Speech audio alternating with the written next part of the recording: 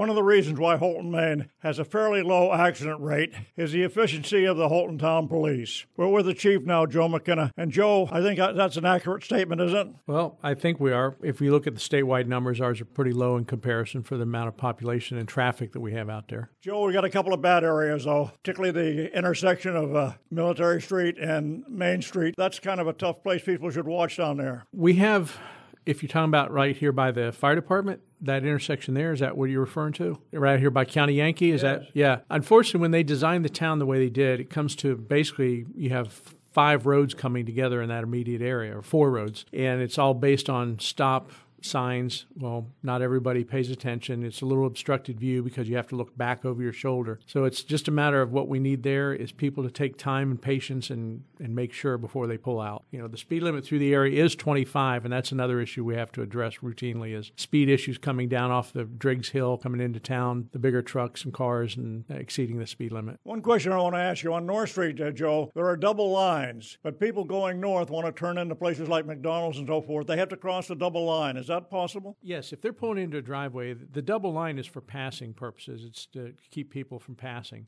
But if you're pulling into a business or a residence or something, you can cross that line for that purpose only. Now, in order to keep traffic moving smoothly, you need a good fleet of cars, and I think that's maybe a problem. Well, right now, as of today, as we speak, I have 4 cars down out of 6. So, yeah, we're in a situation right now, but we're working with the town council to try to get those things corrected. You know, over a period of time and high mileage, they slowly start to wear down into constant repairs, but we're negotiating with the town council about replacing a couple of them right now. How many patrol cars do you have out during the day? Typically, there's 2 patrol cars on duty. Then, of course, I have my vehicle, and then if the captain or the detective's here, so we may have as many as 4 cars on the road. How about at night? At night, typically, it's 2 cars. I want to ask you something about the Riverfront Park. I know they have a lot of problems down there. I don't know if vandalism is as heavy as people might think, but certainly they have a lot of people that throw stuff away down there. We've had some vandalism in the past. We've made some arrests, which I think helped minimize some of the things that have happened down there. The biggest thing right now is people just leaving trash. They go down there, you can find cigarette butts, you can find trash, you can find bottles, broken bottles. This is supposed to be an area for families and kids to play, and the environment's not the best. So it's a matter of responsibility. Folks need to take responsibility for what they have down there. What happens if you find somebody doing it? What sort of a penalty do they come up against? Well, if we find they're doing criminal mischief or that they're intentionally damaging property or they're breaking bottles, we can issue them a criminal summons. We can also issue trespass warnings to keep them out of there, and then should they return, of course, then they get arrested. Joe, I know there's a drug problem everywhere. You want to comment on it? We're not unique to anywhere in the United States. We have heroin problems. We have methamphetamine problems. I think it's economy-driven issue. People out there don't have work. They don't have things. They're trying to find an escape, and unfortunately, we're in an environment right now where we have problems. Police forces seem to be under attack across the country, Joe. You want to comment on that? I know that every time a guy puts on a uniform, he puts himself in jeopardy.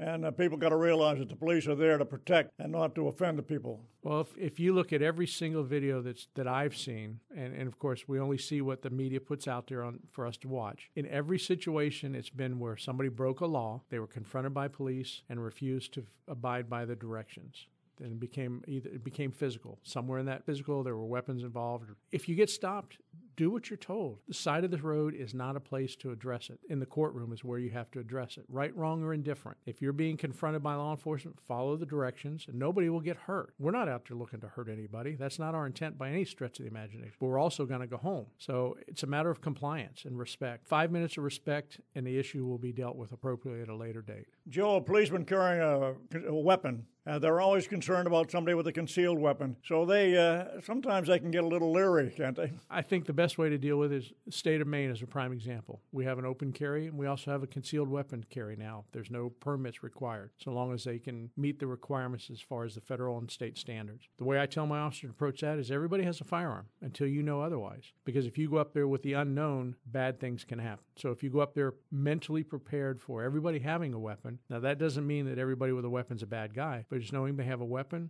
they have an obligation to tell us they have one. That doesn't always happen. But if you go in there with the mindset that everybody has a weapon, that first step is already eliminated in the process of processing what takes place. I get a feeling that the national media sometimes roil people up about racial profiling and so forth. We don't have that particular problem too much in Maine, but have you worked in areas where that might be a problem? I worked in Central Florida. We had a variety of different ethnic groups and religions and beliefs. Up here, we don't have that. We have a very small minority of black African Americans. We have a very small minority of Indian Nation tribe, the tribal people, but they're all treated the same here, what I've seen. So as long as we approach it that fashion, I don't believe we have that issue up here. Do you think too much publicity nationally on that racial profiling has an indication sometimes to agitate people? Well, I think the intent might be that down the road. But here's the thing, from a law enforcement standpoint, we're all humans. We all have our biases. We all have our beliefs. We all have our religions. Those things you have to try to keep in check. But the facts are facts. Those things are there. So long as we're conscious of it, we train our officers how to deal with it. I don't believe that you'll have that issue up here. Joe, I know the border might be a problem here as far as terrorism is concerned, although it's relatively small here in Maine, but it's still a problem both in southern part of the United States and northern part of the United States. We're very fortunate up here. We have some very dedicated officers doing the border job, whether it be at the Port Authority or the Border Patrol itself. To say that we don't have a problem here would be foolish on our part because we don't know if we have a problem. Any one of our borders can be a problem. Because the manner in which we have today, you can cross with the best intentions. You could have all the legal documents, but coming in here to do harm, it's almost virtually impossible to identify those things.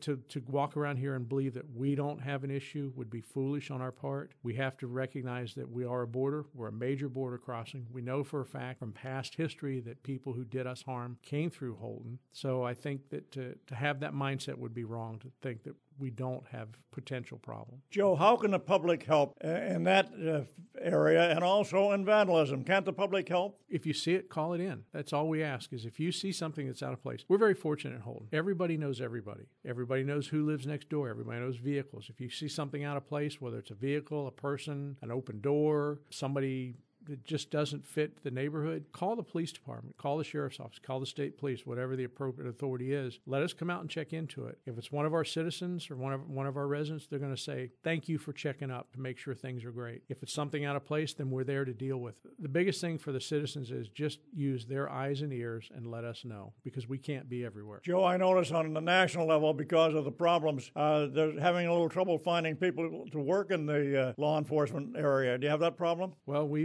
right now we have 2 openings and I have 0 applicants. I don't know if it's because of our location, if it's because of the trends right now on TV and what's happening around the country. But yeah, we're having difficulty locating anybody qualified to fill those slots. Well, I think they're adequately compensated. The salary is in the police department compatible within business? Well, in the state of Maine, about 3 years ago, the Maine Municipal Association did a statewide look at all law enforcement. Looking at those numbers, and I don't know that they've changed much, the Holton Police Department is in the higher percentile of salary in comparison. We have a very strong benefit package. We have good working conditions, and we have a community that supports us, which is something worth its weight in gold when it comes to this job. Well, now, Joe, you've been here, a couple of years? You happy that you've moved to Holton? We love it up here. This has been a very pleasant change. We feel very welcome. We don't feel like outsiders. Everybody here has treated us like we're longtime residents. Do you have a family here, Joe? Just my wife and myself. Any children in your family? No. Well, that saves a lot of problems. I know that. Well, Joe McKenna, I'd like to congratulate you because I think that you've done a fine job. You have a very fine reputation, and Holton is really a wonderful place to live, and part of that is because of the efficiency of the police department. Well, we're a part of the community, and that was my big stress when I came here, is we're not separate from the community. We are the community, and we have to think that we're not just police officers, we're public servants, so we have to think about how it affects the overall public. Well, I know some of the people listening now that might have got a traffic ticket or something like that. That police department, but by and large, I think you're pretty well received, Joe. Well, if traffic tickets are the worst thing folks ever get, then that's been a good life.